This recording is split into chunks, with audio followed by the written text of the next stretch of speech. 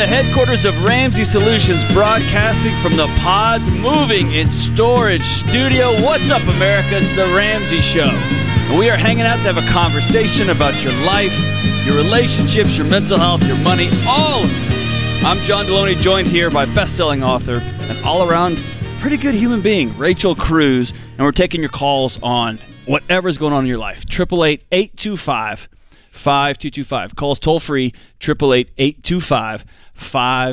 Is that how you intro George and Ken? Like overall good human being, or is that like my intro? Because they're good. Not. You say it every time we're on the show together. So I'm like, is that You're mine? Or is that like, no. Do you say that about everyone? Oh, I see. Overall good human being. As though we're on a date. Hey, it's like, and you're like, oh, do you tell everybody that they're pretty? Is that what you're asking? Overall good human being, I'm going to take as my own. I'm claiming it. That is my title. I've never said George Campbell's an overall good human being. Okay, good. Just because I'm committed to telling the truth on this show. That's just like one of the things. It's one of the things. Let's go to Jenny in Charlotte. What's up, Jenny? Hey, Dr. John. Hey, Rachel. Thanks for taking my call. Absolutely. How can we help? You're more than a pretty good human being there, Rachel. Oh, come on, Jenny, Dr. John. I appreciate you. I appreciate you, Jenny. I'm so glad you're the first call of this show. Pandering. You just filled my soul. I'm just joking. I'm just I did want to tell Rachel quickly. Every Christmas, at least one person I know gets Smart Money, Smart Kids as a book. Though. Oh, so, yeah, you're pretty great. I'm so thanks glad. for making that book. Changing the next generation. I love it. That's right. Quick question for you guys. I'm going to try to make a long story short. Austin was so great talking to him. We live in a pretty wealthy area of Charlotte where you hardly ever see a homeless person. Last week, I saw a gal tucked way behind, not holding a sign, not asking for anything. So my ultimate question is regarding boundaries with a non-family member, but a homeless person that I've gotten to know pretty well over the last week or so, because I've been doing, a day routine of like, let's write down your goals. Where do you want to go next? She's obviously kind of a user, not kind of a user. She is a user. And so when I met her that day, we chatted for a little bit, said, what would you like? She said, can you get me a sandwich? Sure. Came back, talked to her more. And I told her that I called all the local shelters in the area, and all 5 of them had a wait list, and 3 of them required a substance abuse program first. And she said, well, thanks for looking into that. I left later that night when my husband got home. It was raining, and he said, let's just go check on her. I know you probably can't stop thinking about her. Went back to check on her. She just really wanted to go back home. She was 35 miles away, that someone just gave her a ride, hopefully to, get to a nicer area like ours. So we paid for an Uber for her to go back home with, her 2 shopping carts worth of things. And unfortunately, I did give her my phone number because I just wanted to make sure she was safe. She got back that 35 miles. And now she's calling me constantly, like a few times a day. And now we've kind of whittled down the conversations from an hour and a half to now 5 minutes. And I'm just trying to encourage her. Lisa, did you go take your bike up to Bojangles? Are you looking at your kids' names every day? What's your 3-week goal? What's your 3-month goal? And how do you be a giving believer, but not enable? And like what? And how do I get rid of my guilt of like, oh man, I just wanted to move in with me, which won't happen. But like, how do you guys handle someone that needs a lot, but you, like I said, don't want to enable? And I'm a huge fan of Dr. Henry Cloud's book, but he talks more about relatives and not new, really in need friends. So here's how me and my family have navigated this. One, this is the way the Delonys do it. Okay, so this isn't a prescription. I err on the side of over loving than I do under loving, and it was a conversation I had with a psych professor, one of my close mentors, several years ago, when he said, I stopped asking, why won't that person quit drinking? And I started asking, what is gone so sideways in this person's life? Who hurt this person to the degree that what choices were made downstream that this is the only way they can get through a day? And that was a transformative moment for me because it allowed me to be in a relationship with somebody instead of walking towards somebody with my judgment in hand, right? So in our house, we do err on the side of I'm going to be overgiving. And I also have had to come to terms with this, and this is hard. Two important facts. One, often the downstream things are three things. The downstream things like goal boards and are you doing these activities, those all come behind. I need a place to sleep, and I need food, and I need water, right? We often want to solve these big existential issues with folks, and they're just hungry, right? Or they're drinking because of what they had to do this morning to get food, right? And so that's number one. Number two, you've seen it. Presence is often once the basic needs are met, human connection and presence is intoxicating. It's such a powerful thing, right? And it doesn't surprise me that you're getting calls all the time.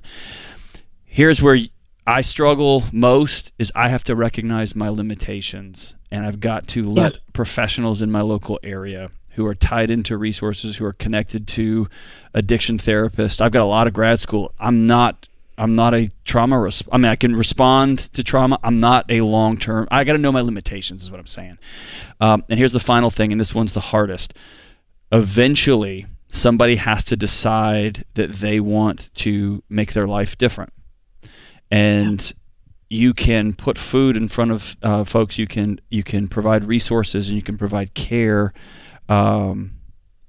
But somebody at some point has to make the decision that they are going to accept resources. They're going to get on the wait list. They're going to start taking their meds. They're going to go sit with a local pastor, a local church who's got resources to help in the gap between the shelters, right? Someone's going to have to decide, I'm going to be willing to be a part of that.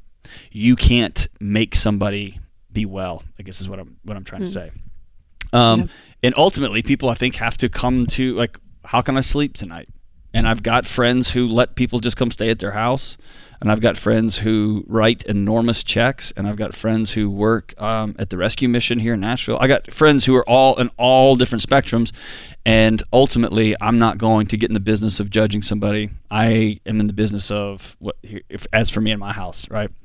And I think that's where ultimately where you have to land. Yes, in my house we serve the Lord. Yeah. And Jenny, here's what that looks like. You're a pretty remarkable woman. Yeah, incredible. Not many people would stop, let alone have the steps that you took, and even feeling like, gosh, I'm thinking about her on a rainy night, and then actually going to making the steps to go do something. Yeah. So Jenny, your heart's just amazing. I just want to encourage you in that. But I think at the end of the day, what John said, my always basic line is you can't be the hero in everyone's story. There's a factor that they have to play as well. Where that encouragement comes in from you, possibly from time to time, right? And what your bandwidth is, but being able to hand her the resources that she needs, from the basics to even the mental health, like John was saying, I think is really wise. So I would reach out to folks in your area. They've got wait lists, great. I would reach out to local pastors, to local social workers, and see if you can get her connected with some resources that would be bridge resources until she can get a place to stay. Thank you so much for having a great heart. We'll be right back.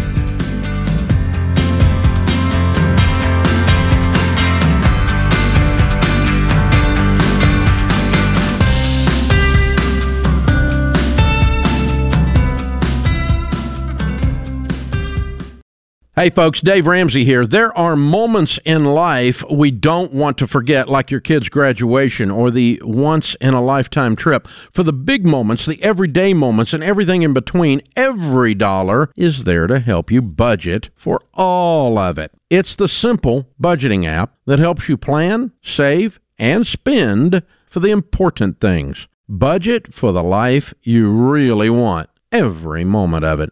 Download the app or check the link in the show notes to create your free account today. Every dollar.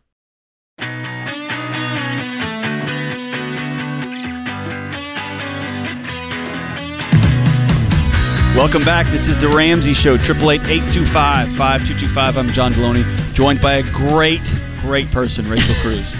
And we're taking your calls on money, life, mental health, relationships, whatever's going on, 888-825-5225.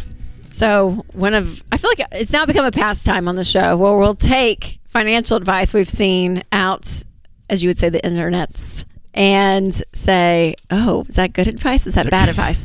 So Credit Karma, their TikTok accounts is just full of propaganda, wonderful things. So this one came up, and I was like, oh, that's a fascinating take. So John, you're gonna just get right. No, hold on. That's next. Oh, okay. So we're gonna play the video. Here's the video first. Yeah. Okay, let's do this. One thing that's cool about becoming an adult is that it's very embarrassing to not have a credit card. Do you have a credit card, Channing? No.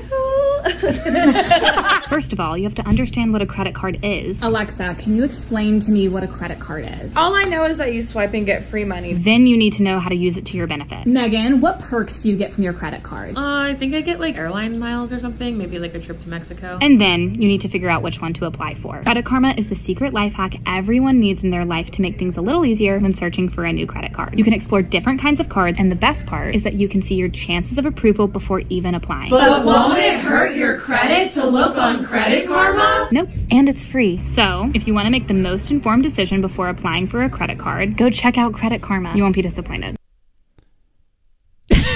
Hey, can I just ask you something? When you're hanging out, because like I've just been with a lot of rooms with guys just hanging out doing stuff. Oh yeah. Have you ever? Like, do you and your friends, when y'all get together, do y'all like say the same thing together? And at the same time, like, when one of your friends is knitting, do y'all go, yeah. hey, you want to say it at the same time? The only time I say the same phrase as someone is George Campbell these days, and this is smart money happy hour. We say that at the same time. That's the closest in unison I get. So we'll talk about it in a second. That's video. Gross. But what's funny Are we allowed to say is that, Jane? That was just gives me the ooze. Oh, it gets you just like, whenever we're just shaming, it's like, I know. If you don't want to be the loser. You don't want to, if you don't have a credit card, because there's a level of like that social tribal idea that's like, I want to plug in, and when you're on the outs, we're gonna just smug and. but it literally kicks brain chemistry in action to get you back into your tribe, right? And so videos like that are not only are they deceptive and they're like not cool, but they have actual physiological chemical responses in people's bodies that are like, oh, I don't want my friends. What am I missing? I don't want to be the weirdo. What am I doing? Loser. What am I doing wrong? Yeah. So one of their big selling points, though, in that TikTok video specifically, was that you can get pre-approved. Like, you can know if you're pre-approved before you actually apply for a credit card. Mm-hmm. So now they're actually being sued, Credit Karma, by the FTC, because they are falsely pre-approving people for credit cards. So the same thing that they're like encouraging, being like, oh yeah, we can do this, they're being sued for. So, man, God bless credit card companies just trying to get you people in. The FTC's proposed complaint alleges that from these dates to these dates, Credit Karma falsely told many consumers they had been pre-approved for credit offers, leading consumers to apply, incur a hard inquiry on their credit reports, and if they're denied, potentially damage their credit scores unnecessarily.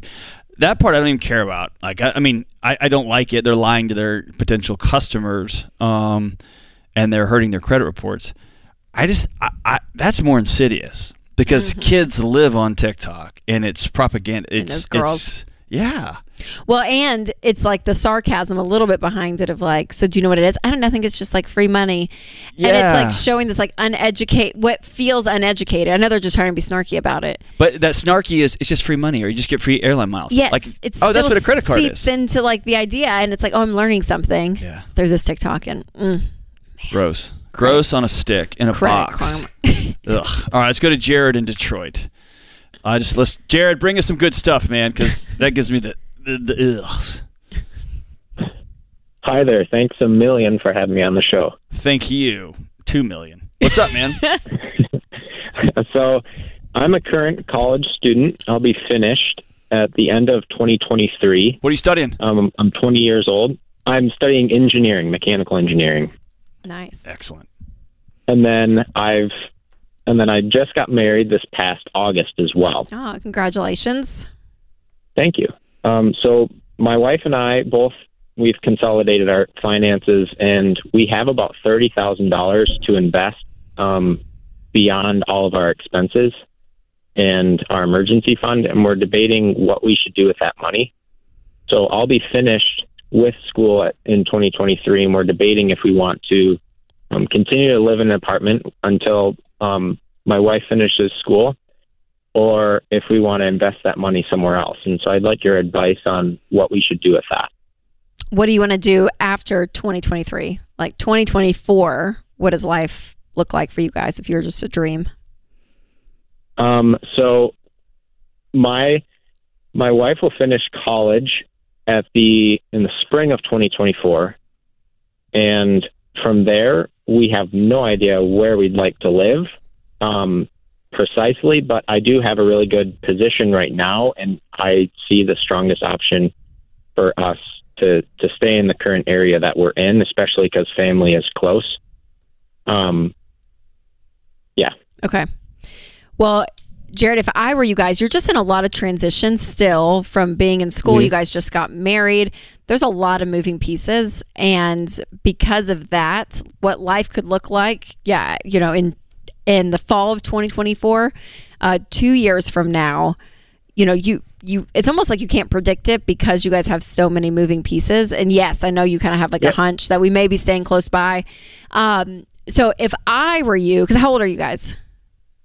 So I'm 20 years old and my wife is 19. Okay. Y'all are very sharp, very mature, very great at saving. I didn't know what day it was when I was 19, Jared. Way to go, man. To be that age and have this money saved. Good grief. So Jared, if I were you guys, I would hang on to it. Okay. I'd hang on to that money. Make sure you guys get through school debt free. Make sure that you guys are continuing to live within your means. Like all of this stuff that you guys are doing, there's no rush, right? So if I were you, I would save that because probably what's going to happen, you're going to probably end up saving more into that account. I would just put it in a money market account.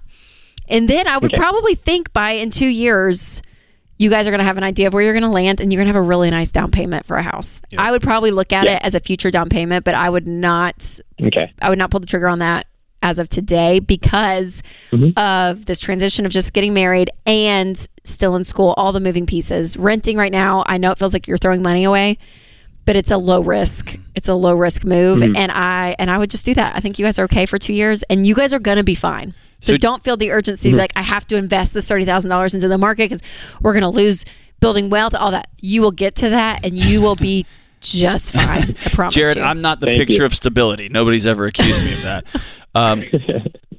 Right before my senior year in college, I had a plan on who I was going to marry. I had a plan on where I was going to be professionally. And I was in one city. And right when I graduated, right before I graduated, we broke up. I ended up in another state. Wow. And then a few months after that, I ended up going back to visit my parents and ran into my old high school track coach, who then we sat down and talked, and I ended up a high school teacher in yet another city in another state. And then I got back together with that person, and we've been married for 20 years. Why did I tell you that? You have no idea what the next 3 to 4 to 5 to 6 to 7 to 10 months looks like. Okay? And so Rachel's wisdom is, again, you probably aren't going to get whiplashed around like I am because I'm pretty unstable. Jared sounds. He's an engineer. Jared sounds like you now. Yeah, probably. But sit tight. Maybe the thing that you need to practice over the next 6 months is breathing, laughing, go to a concert, go have fun. Live outside the spreadsheet a little bit and enjoy your life, okay? You're doing a great, great job. We'll be right back.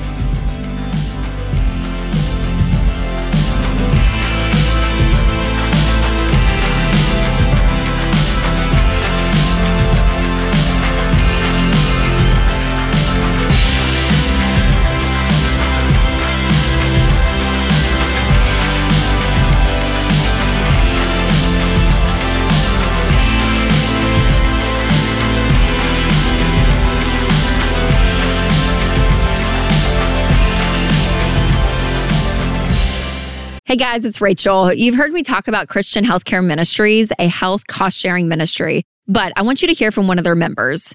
Abby racked up a lot of doctor bills with a recent pregnancy, but she said CHM shared all of her eligible pregnancy-related medical expenses, and their staff was consistently attentive, helpful, and considerate. That's Abby's CHM story, and it could be yours. Learn more and join chministries.org/budget. That's chministries.org/budget.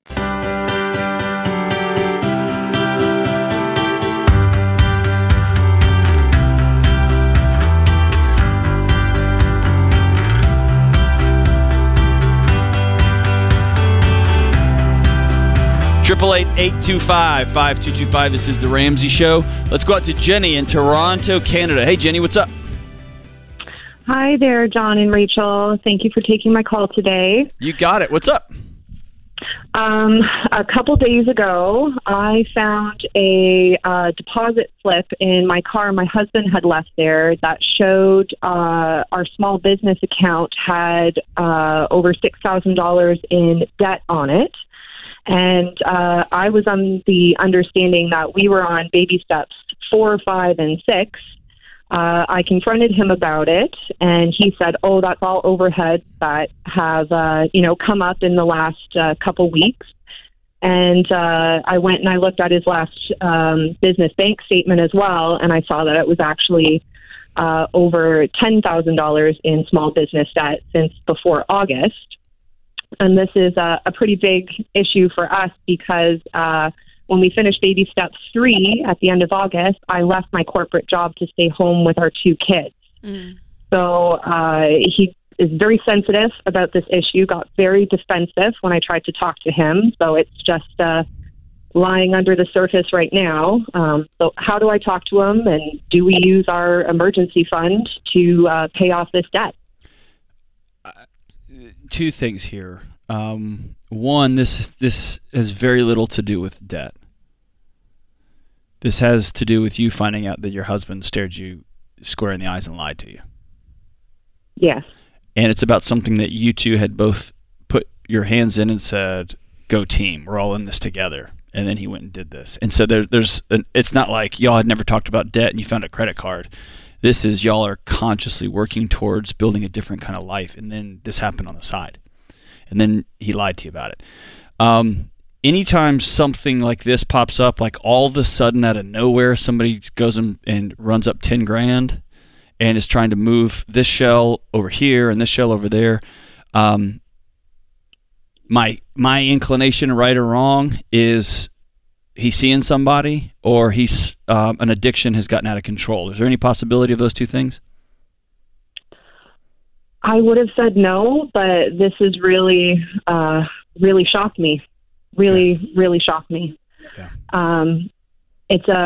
He's always been sensitive about finances because he took over a family business. This was family business, and there was debt associated with that, and he had to have some tough conversations with his mom, which he always is referencing, but I need to ask him some tough, straight-on questions about it. And I mean, jokingly, we had said, is there, who are you supporting? And he was just like, no, this is just overhead costs. This is what it takes to run the business.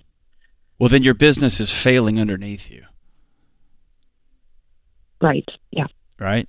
And this isn't even like a capital expense. Like he went and bought a tractor for the farm. This is like paying light bills is what he's trying to tell you. Is that right?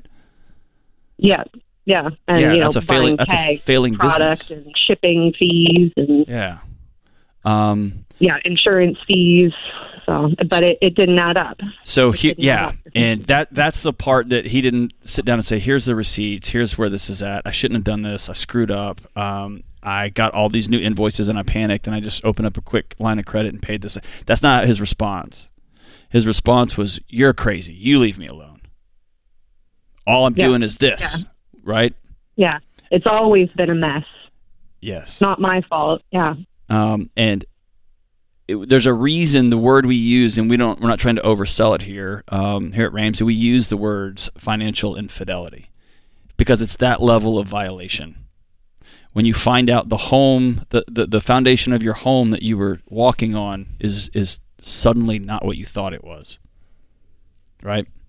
And my guess here is there's something deeper here. Either he feels like he is the son that was supposed to keep his family business going and he is unable to live in reality that this business isn't solvent, or he's seeing somebody, or and that's the problem with lying, right? Is it opens up every door and window in the house for scrutiny and questions.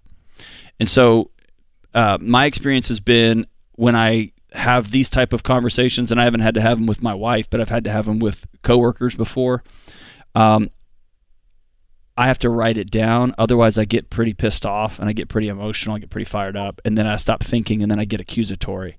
And so I would write down, here's your concerns, here's your questions, and ask him directly. I need direct answers to these questions. And here's the overarching theme. I no longer feel safe in my home. I don't feel safe in my marriage with you because you have violated my trust. We're going to start there. And you get to feel, you're not going at him. You lied, you did this. We're talking about, here's how I feel right now. And he can't deny that. Right. Okay. If you think you need a marriage counselor or somebody in your community, a couple that you trust that can sit with you guys, that's cool. But if I was in your exact shoes, I would write these things down. Rachel, what do you think? No, it's a great point. Yeah. And Jenny, I mean, like in this, if I were like, if that had happened in my household, right? If I'm putting myself in your shoes, the business issues, the tactical side of the business, whether it's failing, like that's down the road. Like I'm going to worry about that. But I think talking to him about this is a marriage issue, because in his head he probably is, I would think, still functioning at the level of like, oh gosh, you found out about the debt, and it's still in a money sphere for him, possibly with possibly knowing, oh gosh, this might get worse and deeper. And I think you coming at it as my husband in our marriage, like forget the quote unquote money piece. It's what John said. It's the lying. Like you lied to me. And here's the facts of what I found. And we got to talk through this, because I have to get to a point again where we rebuild this trust, because man, this is not going to go well. This is not a good pattern. And that's hard, Jenny. Like that's a hard conversation to have. Do you guys, in your marriage, do you feel like have y'all been able to have like healthy conflict, if you will, in marriage? Like, do you feel like you have a voice in the marriage, all of that, or is this going to be like an out of character thing for him to experience you like this? No, he's a good man, and when you said the thing about he's the son who has to carry on the family business and feeling that responsibility, something just went twang in my heart, because he said things like that before, like he has to keep it going. Well, let's put one more on there. You came to him at some point a year ago, 6 months ago, and said, I'm ready to cash in all that I've worked for to get my high-paying corporate job, because I'm feeling that the next chapter of my life is going to be a stay-at-home mom. And he loves you so much, he's like, I'm all in. And wanted to do what he could to support your dream, just that maybe the math isn't working out. And so I can see a scenario where he started trying to do the best he could to keep your dream alive, the household's dream alive, or maybe he pressured you into quitting your job. Who knows? But that on top of, hey, we picked you, golden boy, to keep the family business going. And people do wild things when they start feeling pressure. And it may be that this is a conversation that he will weep from. He's been carrying this so long, there will be some peace in his soul finally. You know what I mean? Because shame, it's Brene Brown says, shame eats secrets for breakfast. Man, he's probably dying under the weight of this thing. And again, this is the best case scenario, right? Yeah. That he was such a good guy. He tried to find every avenue and ended up finding himself over his head, and then he started lying about it. Cool, we can work from that. Or worst case scenario, he's got somebody else, right? And he is blowing through money left and right. Who knows? There's just not another way to heal from this except right through the middle of it. And I would go in very clear what I was going to say and go in very much, here's how I'm experiencing this. Not you did and you did. Here's what I'm experiencing and here's what I'm about to do about it, unless we get real clear real fast. And we'll be thinking about you. If you get a moment, call us back and let us know how things went after this conversation. I'd like to follow up with our audience on it. Thank you so much for trusting us. This is The Ramsey Show. We'll be right back.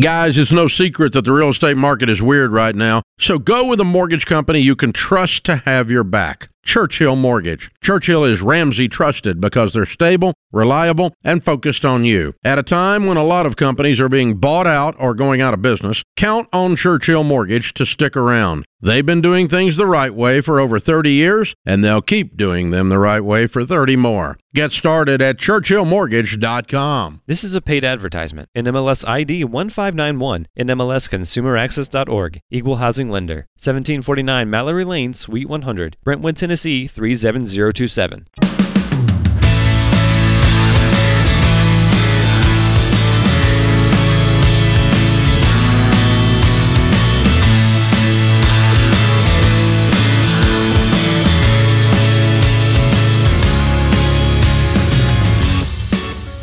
This is The Ramsey Show. I'm John Deloney, joined here by Rachel Cruz, and we're taking your calls, 888-825-5225. Blinds.com's 100% satisfaction guarantee means even if you mismeasure or pick the wrong color, they'll remake your blinds for free. You get free samples, free shipping, and with the new promos they run every month, you'll save even more. Use promo code RAMSEY to get the best deal. And today's question comes from Brenda in Missouri. My husband and I are 61, and we had a nice nest egg of investments. We worked with our financial advisor for 14 years, and he was someone that was trusted and did financial seminars at our church. He ended up embezzling all of our retirement investments. Oh gosh. And is now in prison, but we're left with nothing. What should we do? We're scared to death. Oh, Brenda. Oh my gosh. Well, I'm going to assume there's lawsuits and, action that's being taken. The only thing I can think of is the two examples that come to mind are, one, again, this is third hand, but reading some of the Bernie Madoff losses, right? And they were left with nothing, and they had to start over. And then the people that I knew in Houston, where I grew up, that were overly, if not entirely, invested in Enron. And Enron went away, and they woke up. They went to bed millionaires. They woke up the next day with nothing. And they literally had to start over, and just had to go get a close friend, family who I actually love, was executive there, and then shortly thereafter was running a laser tag company. And was going to massage school. Just started over. We got to start over. So, this is one of those hard things that maybe you can have a lawsuit. Salvage. I don't know or if it's insured, but I doubt it. If you contact, who his license was with. You know what I mean? Sometimes that there's some insurance or something. Yes, some things in there within. I would dig into that, Brenda. But man, just to tell you to start over at 61 breaks my heart. It does. It breaks my heart. And there is, unfortunately, my career has been, the majority of my career has been sitting down with folks when the worst of the worst has happened and saying, okay, this is reality. This is what has happened. What are we going to do next? Yeah. Right. Yeah. And it's maybe a hard conversation about, we got to go back to work, and both of us are going to have to work a lot just to try to get a little bit back as much as we can back in the system so that it can start earning. Yeah. And now's a tough season. Actually, now's a great season to be throwing money in the market because it's on sale, right? But if this is what I think it is, Brenda, I hate to be the guy to tell you, but it looks like y'all are going to be starting over. And it may be what you thought were the next 20 years. Between 61 and 81, y'all are going to be traveling the country. It may be between 61 and 81, y'all are working really hard. Or y'all are finding work in your local community, or maybe you have to move. You've got to figure stuff out, not by your hand, but in your lap. This happened, and we're going to have to call some old business contacts. We're going to have to crank up a small business. We're going to have to get a job in the local community, and just start saving again. This is just really heartbreaking. Rachel, do you have any other? Yeah, no, that would be it. I would either go, the legal route and see where licenses are, where he's affiliated. Talking to all of that. But if there's not a safety net there and a catch-all and anything there, then starting over is what that would be the case. That's so what do we do now with that reality? So I'm so sorry, Brenda. All right, let's go to Robert in Tampa, Florida. Hey, Robert, what's up? Hello. Hello. How are you guys today? We're great, man. How are you? I am well. Good deal. Kind of in a little bit of a dilemma, and I think I know the right answer, but my gut and my heart are differing in opinions. My mind keeps telling me no. What do you think? What's up? All right, so my wife and I were on steps 4, 5, and 6. We cleaned our mess up 10 years ago after we got married. We're in a good spot. A couple years ago, we decided to become foster parents. We are doing very well. Awesome. We're stable, so we started taking in kids. So as of Monday, we have 3 foster kids plus our daughter. Everything's going smooth. We get a phone call late at night. They just took 4 kids in. They need beds. Just you got a bed. So we took 2 of them. We took the 6 and the 7-year-old. So now we have them in our house. We have beds, and it's a mess. Fostering is difficult. It's really hard, especially when you first get the kids. But we've had them. But we're in a bit of a pickle. We want to keep them. We know that if we let these girls go, they're going to split and they're going to go to 2 different houses if they don't end up like group homes or sleeping in an office. We'd like to keep them. We have 1 car. We're a 1-car household. I work from home. I don't need a car. We don't have enough seatbelts. Now, from a financial perspective, like we're fine, right? We're on baby steps 4, 5, and 6. We have the emergency fund, the whole 9 yards. But in order to get a car with enough seatbelts, essentially we need to sell the one we have and go buy one. So we're looking at something, 2 or 3 years older than what we have, just trying to make it work. But when you start getting up to an 8-seat vehicle, even 10-year-old ones are kind of expensive, especially in this market.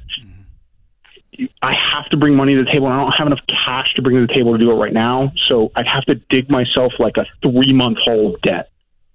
And I could probably clean it up in 3 months. It's not that bad. My gut says stick with your discipline. You're already helping 3 kids. Like, help yourself first, do it right, and then do what you can. But my heart says no, keep the girls. Yeah. And I don't really know where I'm at with this. Yeah, and for you, Robert, is the 8 seatbelts the thing that would keep you from keeping the girls?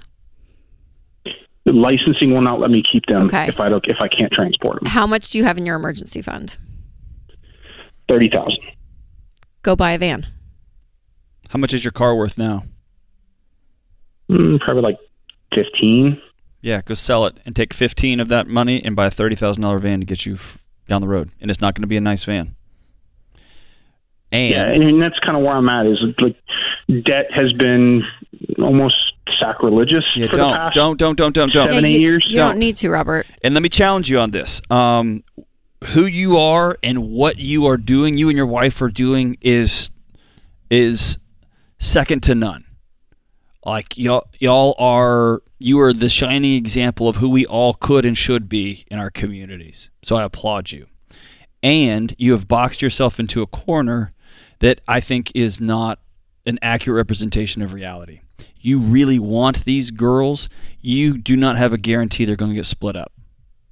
They might. But the children's home that I was on the board of for several years they fought tooth and nail to keep kids together.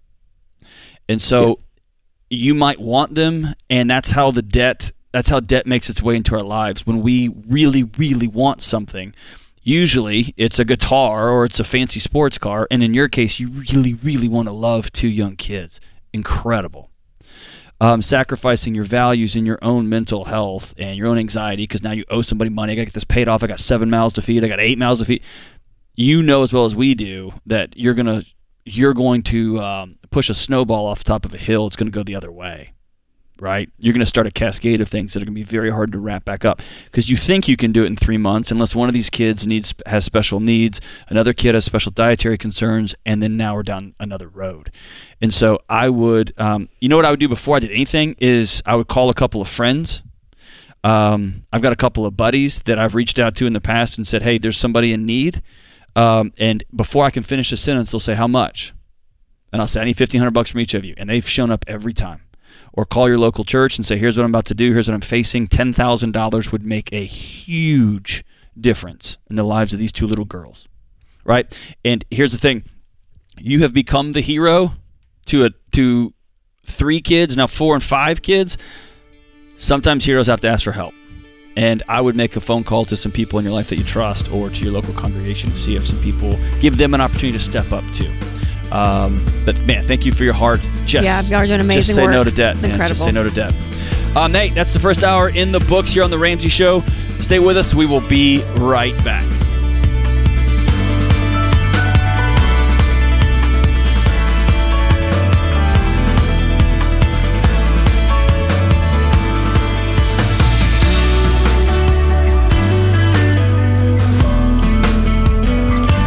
Hey, it's Rachel Cruz, co-host on The Ramsey Show. If you want to do your debt-free scream live on the show, visit RamseySolutions.com/debt-free scream. We'd love for you to come to Nashville and tell Dave your story. That's RamseySolutions.com/debt-free scream. If you enjoy this podcast, you should check out other great podcasts from the Ramsey Network, like Ramsey Call of the Day. Check out our new Ramsey Call of the Day podcast. It'll give you a quick hit of advice about life and money in under 10 minutes. Listen to the Ramsey Call of the Day, wherever you listen to podcasts. Hey, it's James, producer of The Ramsey Show. This episode is over, but check the episode notes for links to products and services you heard about during this episode. Thanks for listening.